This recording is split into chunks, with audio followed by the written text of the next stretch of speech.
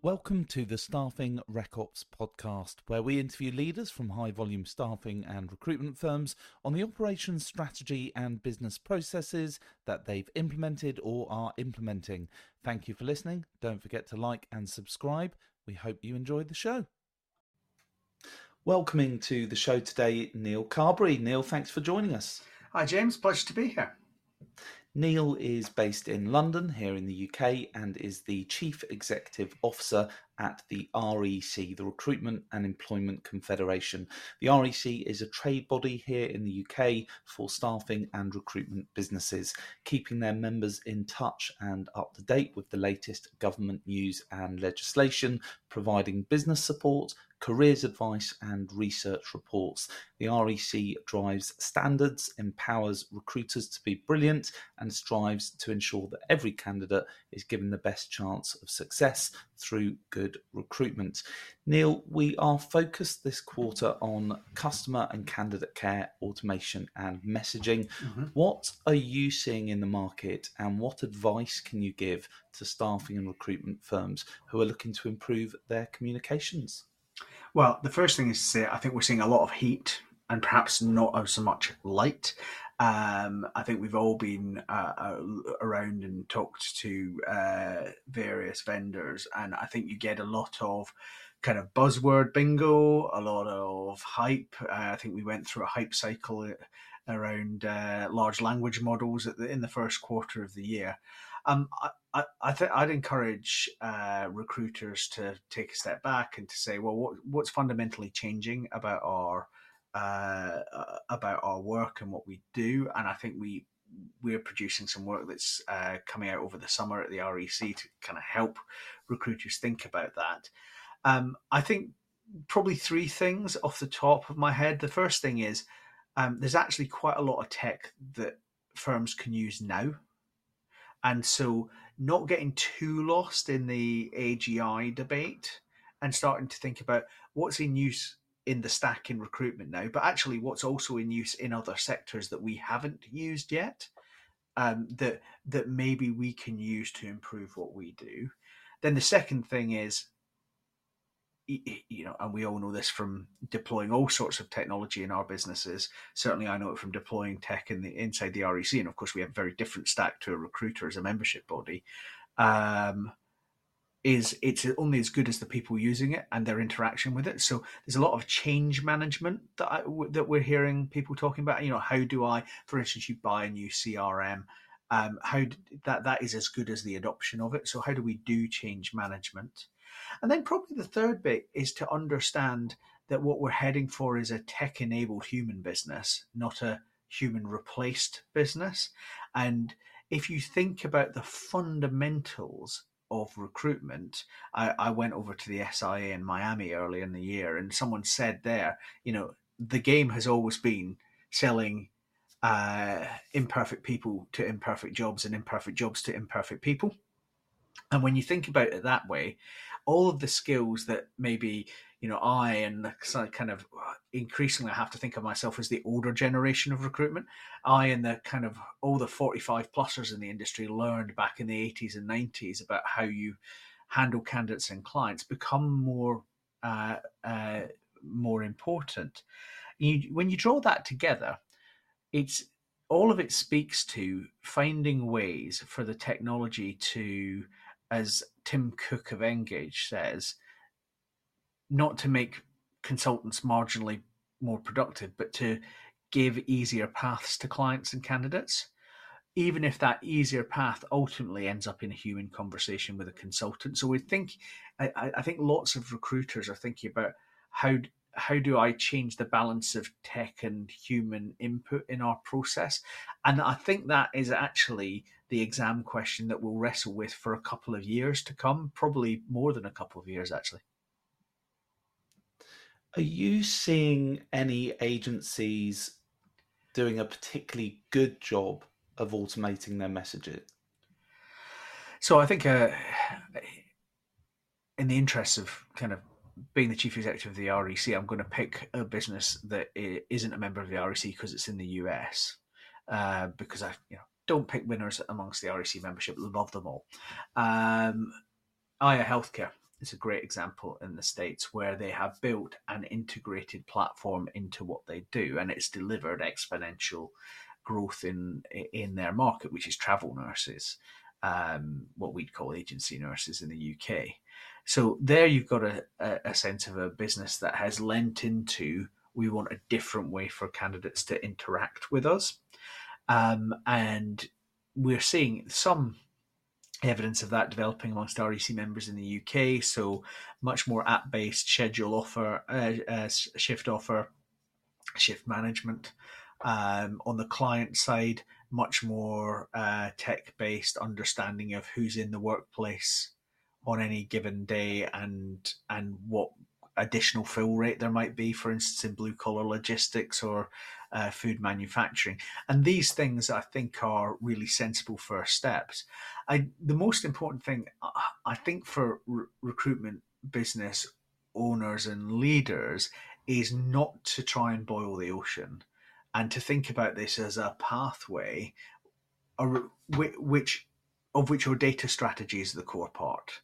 You don't automate anything without a good data strategy, and you don't use AI without a good data strategy. So if you think broadly, it's about kind of, have I got the data under control in my CRM? Do I then have a data strategy about how I'm going to use it that's GDPR compliant? Okay, how do I automate and how do I apply AI?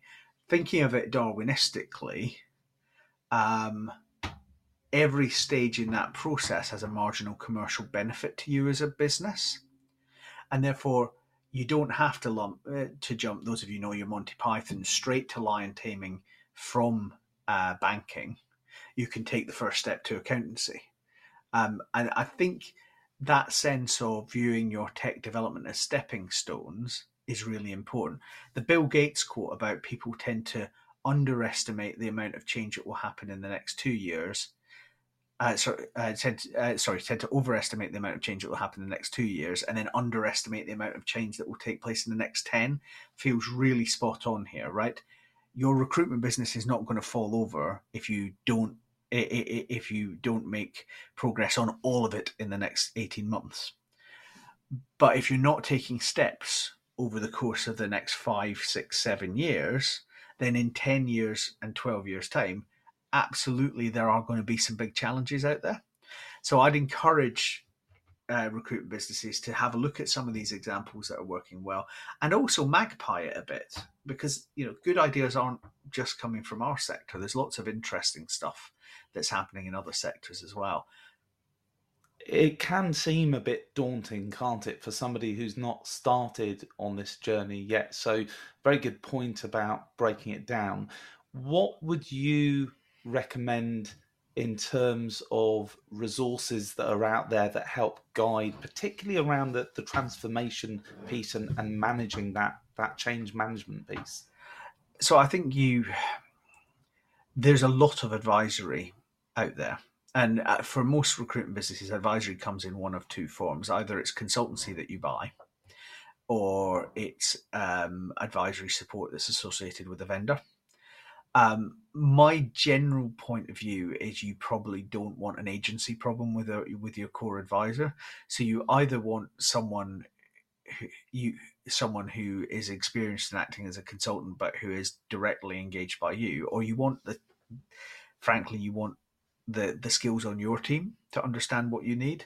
And that does come with a bit of cost, but I think that cost repays itself because you do it you make some progress the first time or the second time in what you're doing, rather than having to retool and reshape. And also it allows you to set whatever you're doing up against the cost envelope that you have. So first and foremost, I think get the skills on your team with loyalty to you, whether that's someone who's doing a day or two a week, or to having a look at things, or whether it's a member of your team who's dedicated to that. Secondly, then set out a realistic plan. And then thirdly, as that realistic plan, you've got to own your data. You've got to really own your data and what your data strategy is. And if you do those things, and you're talking to your team about what this means for how they change what they do, and you're working on adoption, then I think you're over halfway towards making a difference, and almost agnostic to what the technology you're actually trying to put in place is. If it's adopted, that then you're going to make a difference. There's a really great bit of work that was done by a friend of mine, Felicity Birch, who's now at the Centre for Data Ethics and Innovation 5+ years ago, which pointed out something that I know the Treasury has been really clear on as well, which is you can often get 80% of the benefit of technology by going for a minorly audited generic product straight out of the box, which is often at 40 to 50% of the cost of building something bespoke. So just thinking about what how can we get the benefit of things quickly and understanding what those trade-offs are, that's where really good advice matters. As you mentioned earlier, there are a number of off the shelf solutions in this space revolving around automated messaging to candidates. What would you suggest is the quickest win in terms of automated messages? Because thinking about the different ways in which people use it, you were just talking about actually scheduling, getting people onto shifts. Of course, there's messaging your existing database that perhaps you've not had contact with recently. What would you suggest is the quickest win? Well, anything that makes life as easy as possible for candidates. So, if you're automatically emailing your existing database to say, please click here if you're still interested in a job, what's the open rate on that? Not very high. What's the click through rate? Not very high. So we need to be thinking about how do we remove barriers to engagement for this candidate group, and that will differ by candidate group. So understanding your audience really matters. The other thing is, I'm a great fan of art and science working together. There's definitely something in making sure that whatever the content of the automation you're doing is well put together and is well crafted and well targeted. So that let's not lose sight of the importance of your marketeers' writing skills, because um, large language models haven't got there yet in terms of the right framing of this stuff. But if you're kind of targeting automated messages to a candidate pool and they are not well targeted, they will become an irritant. There can be a sense of overload with automated messages, can't there? Have you got any guidance or Mm. direction for people when thinking about the volume of automated messages they're sending out? Yeah, look, I think it's really important to remember that your brand is on the line. So it is better to send fewer well targeted messages with good uh, uh, hooks for engagement than to send repeated ones. We've all accepted the LinkedIn request from someone who says, "Here's what I do," and then send you a message twice a week for the next 6 weeks, getting progressively exasperated that you don't come back. He said, reflecting on his own LinkedIn message box. But to be honest, um, you know, everyone is busy, and you have to expect that unsolicited sales, unsolicited offers will not be responded to. It's why increasingly you find on the client side, and I think this will come to the candidate side as well, recruiters using added value offer in some of their automated messages. So thinking about, you know, here's some thinking that we've done on the shape of the labour market for the thing that you do. And it might be quite interesting. And incidentally, we'd love a conversation if you're thinking of moving. That kind of thing is really important. My general view is that you want to hit people when they're engaged with the the social media or the email inbox. So 10 a.m. on a Tuesday is great for email. It's not fantastic for Facebook.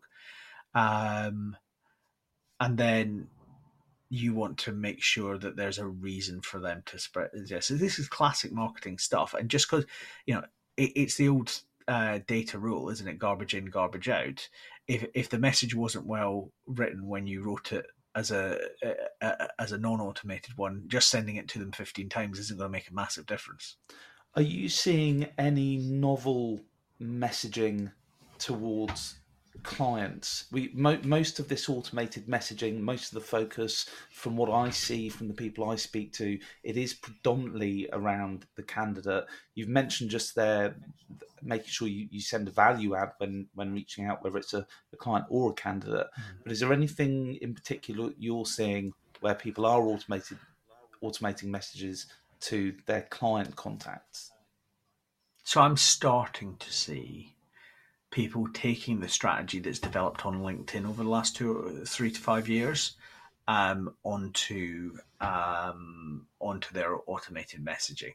So for the last few years, I've seen recruiters using LinkedIn to talk about their expertise, their reflections on the market, some of what they're doing in the business. I think you're starting to see that appear in automated messaging as well. And if you can get the data right, I remember the HRD of a FTSE 100 company speaking at the REC's annual conference, and she said, "Look, if you ring me up to offer me a candidate, I am not interested.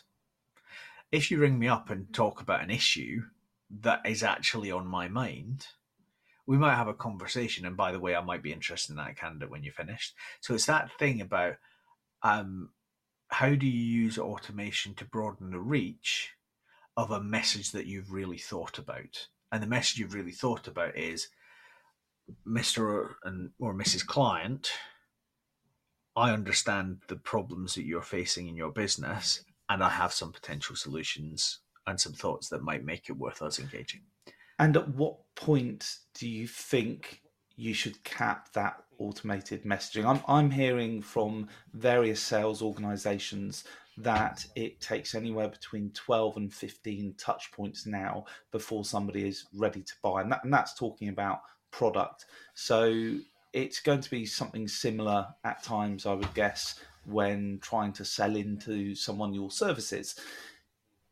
How often and how regular should this messaging go out, and then where do you cap it?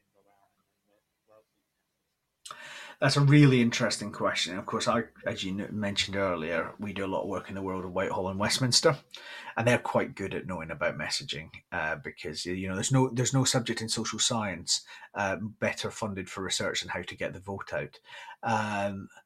And when I talk to people who are involved in political parties, they will say the minute someone starts to complain to us about the amount of literature we're putting out, that's when we know we've got some cut through.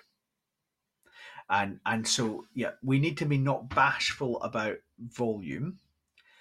That volume has to always be subtly different, and it has to walk people down a path. So I would say that yes, you are looking at a multi-week potential potential campaign with 6 to 8 perhaps interactions. And if you're getting nothing from the automation after 8, you're probably not capturing eyeballs. But of course, if you start to get some interaction and you can measure open rates and click through rates and so forth, and KPIs are right at the heart of this, because the one thing we talked in generalizations here, James, but the one thing that's really clear is, candidate bodies are different sector by sector and clients are different sector by sector. So you need to set your KPIs and understand your KPIs and measure to and manage to them in terms of what sort of response you're getting. But I think you need to feel confident to have a consistent campaign. That consistent campaign isn't sending the same message 8 times. It's sending a version of the same message with a different wrapper, looking for the one that hooks, and maybe underneath that, then having some decision trees of, well, if they bite on message 3 in that way, then message 4 is this, and just thinking through how you deepen into the niche that the client or the candidate's choosing. What do you think is the next step around these automated messages? Where do you see everyone? People are starting to invest in those email campaigns and social media. Do you see a lot of people also sending messages over WhatsApp, SMS? I've certainly seen some SMS. I'm not sure I've yet seen SMS used well, particularly. And of course, part of the challenge is the quality of the data that you have. I'm really interested in the potential for automated messaging and social media activity to interact. So you see a lot of people using vehicles like LinkedIn Live now to do sessions on things, to deliver content that people are interested in. Um, how you drive people to that using automated messaging, and how you follow up from it using automated messaging, where you are capturing who's coming on your LinkedIn Live. I mean, that's really important. And there's a whole piece about how do we understand from people's other behaviour whether they might be looking or not. And I know there are a lot of firms that are trying to improve the quality of data that recruiters have about understanding where people are. Do you respond to automated messages? Sometimes. And most of the time, probably not. Um, but if there's something interesting, then yes. And that's the thing. We need to understand that the person on the other end of the automated message is a human being with human interests and motivations. So, actually, one of the big questions I'd encourage people to ask themselves is measure the outcome, not the output.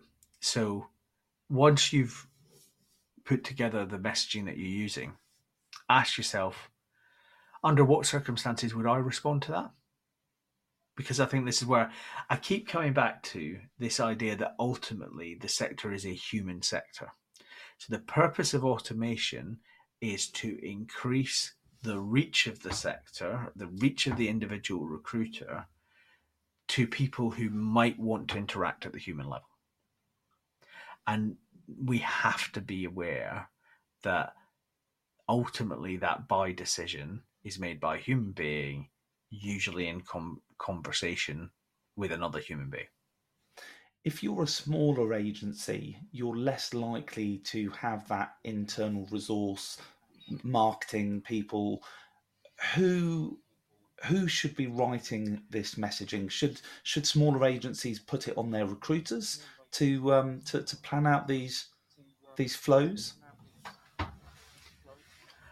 I think, to be honest, you don't have to be very big as a firm to get to a point where you should really have a marketing lead of some description.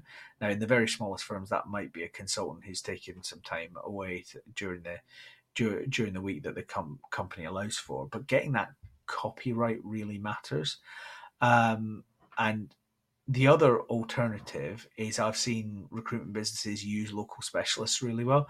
It's always worth remembering that um, for every kind of massive consultancy charging loads of money to large players, there's often a specialist locally who's happy to do a day or two to help you. You know, as a sector, we should love people doing things freelance and temporary, of course. So I've found that the most innovative agencies at the small end in our membership are either ones where the owner operator or a member of the senior team's leaned into this and thought about it and has built some skills themselves, or ones where they're partnered with someone locally who's maybe doing a day a week for them or a couple of days a month, who's helping them with what they're doing and understanding what they can do. And you start to see those firms' presence more and more when you get into, local job search, which, primarily is a social media phenomenon. One of the things I learned through 9 years on the Low Pay Commission is how many people find their jobs on Facebook, even today. Have you seen any examples of automated messaging done really badly? Yeah, yeah, and I think sometime I have seen a number of bits of automated messaging, which, frankly, I think came out of a culturally unaware school. And so particularly where it's drafted with a certain level of Americanness for a UK audience. You know yourself, James, that Brits are a little bit more introverted, a little bit more diffident. Um, stuff that feels like, that feels pushy, to your audience is likely to get that reaction. Screw you guys. So there's a little bit of always remembering that you're looking for a positive reaction from the audience member, or at worst, you're looking for a not for me. If you're actively kind of generating a pushback, then that's a problem. Um, Albeit that you probably want people who are genuinely not interested to tell you so. Are you seeing from your members more conversation around this subject at the moment, or is it not as pressing as other challenges? Um, I think the challenge at the moment is less automated messaging than it is understanding the client pool. And the two are understanding the candidate pool rather. The two are fundamentally linked. But I think those businesses that are going to succeed in the market that we're moving to are going to have deep niches and have ways of accessing candidates, in their niche that other businesses have not yet developed. That's how you protect a recruitment business. So, for instance, how do you reach into different pools in terms of background, in terms of career experience, where there may be transferable skills? And that, of course, is where the right automated messaging could actually be quite helpful. But again, it has to be done in a way that's culturally relevant. So a lot of what I'm feeling for here is that there's a mix of art and science, and the science is probably useful to us as an industry. But if we get the art bit wrong, it could actually be counterproductive. You mentioned a piece of research that you're working on at the REC that's coming out in the summer. Can you tell us a little bit more about that? Yeah, we've been working with a strategy consultancy called MH&A, to do a piece of work on, well, what is the tech-enabled, human being-driven recruitment future? And it does a little bit of what we were talking about earlier. It says, look, here's the stat you probably got now. Here's some thinking about how that might move forward based on tech that we have now that you could think about. Here's a little look towards AGI, sorry, not AGI, AI tools, and some of the nearer term stuff on that. And then let's have a look at, well, if you are going to set off on this journey, and we think you should, how do you set out on that journey in a way that steadily puts one foot in front of the other, and you cross the river on the stepping stones, and carries your people with you? Because those two things feel to us to be absolutely critical to doing tech well, and they're often forgotten about. When will you be publishing this research, and where can our listeners find it? So it will be available towards the end of July. There'll be a release on the REC website, and it will be available for REC members before the summer there. We will be producing bits and starts on it of it over the course of the summer for non-members to have a look at. But as you know, James, I'm very keen that recruiters in the United Kingdom join the REC. So that's one of the goodies you get when you get inside the member area. Of course. Well, Neil, thank you very much for coming on the show today and for sharing your insights with our audience. Absolute pleasure, James. Thank you to our listeners. Please like, subscribe, and share. And more importantly, let us know if there is someone you would like us to interview on the show and what you would like to hear them talking about. What strategic and/or operational changes are you planning to implement in your staffing/recruitment firm? Lastly, thank you to our sponsor, Employee, providing front and middle office solutions to a range of staffing and recruitment organisations on the Salesforce platform. That's all for today. James Lawton signing out.